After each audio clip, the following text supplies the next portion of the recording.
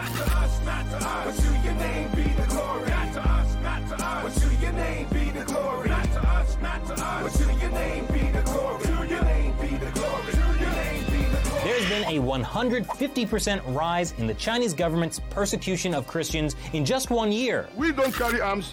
We will not carry arms. We don't teach carrying arms. But we can call on God. Our God is bigger than human ammunition.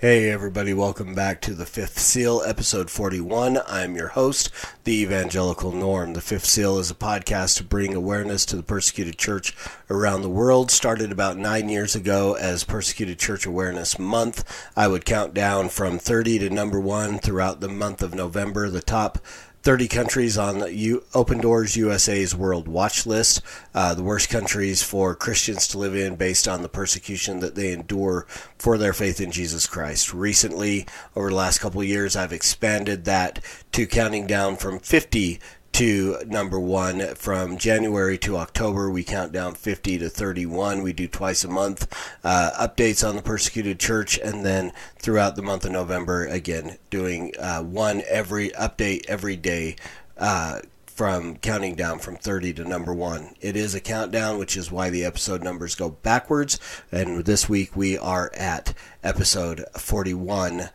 World Watch List number 41. So with that being said, it is Thursday, May 14th, and this is our update on the persecuted church around the world. This from persecution.org. Earlier this week, a Nigerian gang member who kidnapped a seminary student in January admitted that the group killed the captive because he would not stop proclaiming the gospel to his captors. Michael Nnadi was a seminary student at the Good Shepherd Seminary in Kaduna State. He was aspiring to be a priest and was studying to fulfill that goal. According to Mustafa Muhammad, the supposed mastermind of the kidnapping, Nnadi spent his entire time in captivity trying to convince the captors to turn from evil and to Christ. Though Nnadi was only one of 4 students who was kidnapped from the school, he was also the only one killed. The other 3 students were released over the next few weeks. The kidnapping took place on January 8th, and Nnadi's body was then found on the side of the road along with a local doctor's wife on February 1st. Mustafa, who is currently in police custody, said that they decided to kill Nnadi because he would not stop preaching to them from the moment he was kidnapped, even though they are Muslim. This is a story that I can only hope to aspire to be kidnapped from your school, and during that time of captivity to continue to call your captors to repentance, rather than exuding hatred for these men who have taken you and held you captive. He is preaching, showing the love of Christ by calling them to repent, calling them to salvation, to become brothers instead of captors. And for that, he was murdered. He was martyred for his faith because he would not stop preaching the gospel to the men who took him captive.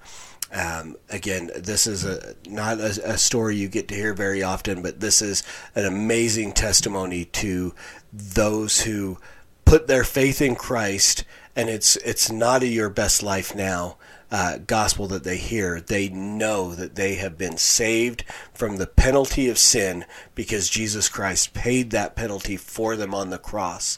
And this man, knowing what Christ did for him, would not stop calling those men to experience the same salvation that he had by repenting of their sin, the sin of taking him and his fellow students captive, and put their faith and their trust in Jesus Christ.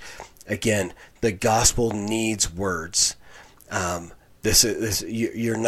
can't preach the gospel to your captives by living your best life now. This is not the sermons that come out of most of America's mega churches. These are men and women who know what the value of the gospel that they have been given, the price that Christ paid for them, they're willing to pay for Christ to call others to repentance and faith in him. So let's keep praying for our brothers and sisters in Nigeria. Pray for the family of Michael Unadi, who gave his life to call his captors to repentance. This also, May 14th, is Leah Sharibu's 17th birthday. For those of you who aren't really sure, don't know who Leah is, we've talked about her quite a bit on this podcast over the last year or so. Remember back in 2018 when there were 110 girls kidnapped from a school in Nigeria, and Michelle Obama made the story a little more well known by her viral picture of her holding a piece of paper with the hashtag Bring Back Our Girls. Well, Leah Sharibu was one of those girls. 5 of the girls were killed in the initial attack and kidnapping. So 105 girls were taken captive. 104 of those were released in the following years, except for Leah Sharibu. And Leah has continued to be held in captivity because she refuses to renounce her faith in Christ. She refuses to convert to Islam and renounce the gospel of Christ that has saved her. Even over the last years, I don't know that there has been any actual verification of the rumors over the last months that she has given birth to a baby boy, that she's been forced to marry one of her captors.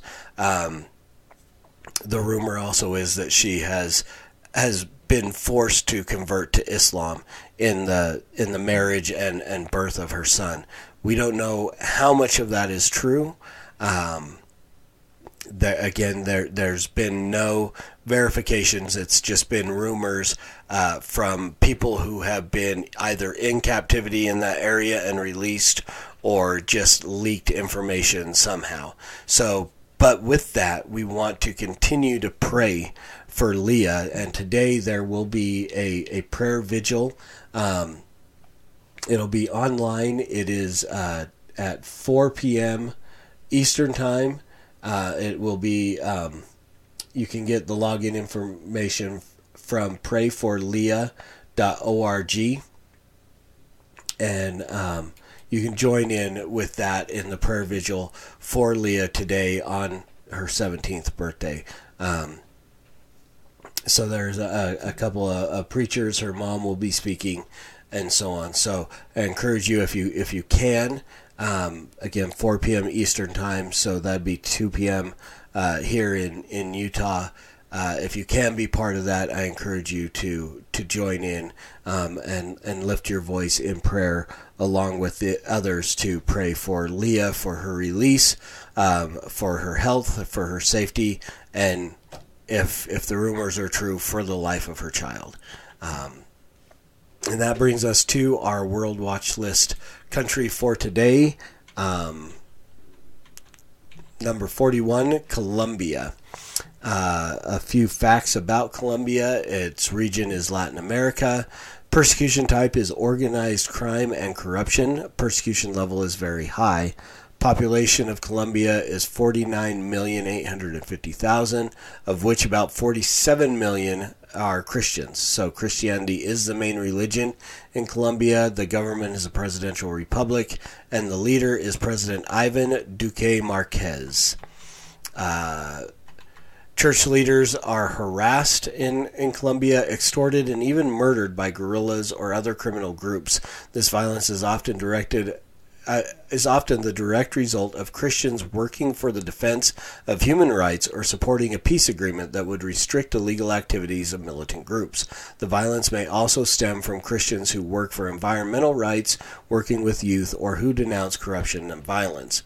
In indigenous communities, there is a significant opposition towards Christian missionaries and indigenous converts who, as a result, face imprisonment, physical abuse, and the confiscation of property, among other forms of punishment. In addition, because of rising secularism, there is an increasing intolerance to Christian references and religious opinions in the public sphere, especially about issues concerning life, family, marriage, and religious liberty, because they are considered discriminatory and, quote, hate speech, unquote. Colombia rose 6 spots in the 2020 World Watch List from 2019. This is primarily due to increased pressure from criminal and ethnic groups and the increase in the number of Christians killed and church buildings attacked. Church leaders are being threatened, harassed, extorted, and even murdered as a result of the violence perpetrated by guerrillas or other criminal groups, who are often protected due to corruption of the local authorities. Sometimes the violence is directed toward the church leader's family and entire communities to discourage anyone wanting to convert to Christianity. Christians are also ridiculed when they attempt to participate in public debate, especially concerning gender, marriage, and abortion. Political parties and ordinary citizens reject faith-based opinions and try to enforce agendas that contradict Christian values. Indigenous people who convert to Christianity and missionaries risk imprisonment, torture, and the confiscation of property. Some examples. In August 2019, the Constitutional Court ruled that the scope of protection for the respect of Christian public personalities is not guaranteed in the same way as for those exercising the right to freedom of expression to criticize them. According to the ruling, freedom of expression must be protected even if the expressions err diminish the reputation of Christians. Just because they are publicly known, this ruling has affected one Christian YouTuber and a pastor. According to Open Doors sources, in March 2019, an indigenous community in northern Colombia arrested a young woman because of her Christian beliefs. The leaders aimed to force her to marry an indigenous man in order to prevent the spread of the Christian faith inside the indigenous community. A priest of the Diocese of Santa Rosa de Osos of the rural town of Cuturu was threatened with death in December of 2018 for refusing to pay protection money to one of the armed groups in the area. The priest had to be transferred for security reasons. So some prayer points for Colombia. Pray for Christian communities in the area with a high guerrilla presence, such as Catumbo, Aruca, Cauca, and Guavare. I butchered those names. As there have been more incidents in religious persecution in the past 10 years, pray that the church will remain strong in the midst of violent scenarios, that the preaching of the word will not cease, and that the violent will be led to repentance. According to Open Doors Colombia Research Department, more than half the believers in rural areas of conflict zones are threatened with death, extortion, bans on evangelism, and constant surveillance. May God strengthen all those who follow the gospel, even in the most hostile circumstances. And pray for discernment and wisdom for the leaders of tribal Christian churches who face persecution, torture, imprisonment, and violence every day. Let's pray. Father, we thank you so much for this time we get to come together to pray for our brothers and sisters around the world who are enduring persecution because of their faith and their trust in you and their proclamation of your gospel, Lord. And so, Lord, we pray for the family of Michael and Nadi in Nigeria. Father, we pray that you would bring comfort to this family, that he died proclaiming the gospel, which was something that he was looking forward to doing long term. Father, we pray that you would strengthen their faith in you through this time, that they also would be willing to stand and proclaim the truth to those around them who need to hear the gospel of Christ, who need to repent of their sin and put their faith and their trust in you. Lord, we pray for Leah and her family as well today on her birthday. Lord, we pray that you would be with her. Father, we pray that you would move in the government of Nigeria to secure her release from captivity, that you would raise up leaders in that government who would stand up to these fundamentalist Muslim groups who exercise violent crimes against Christians, murder, kidnapping, rape, torture, without fear of reprisal, Lord. We pray that you would raise up leaders in that country who would enforce laws and bring justice to these people, Lord, and that you would bring Leah out of captivity, and if the rumors are true, Lord, bring her son also out to safety to be returned to her family.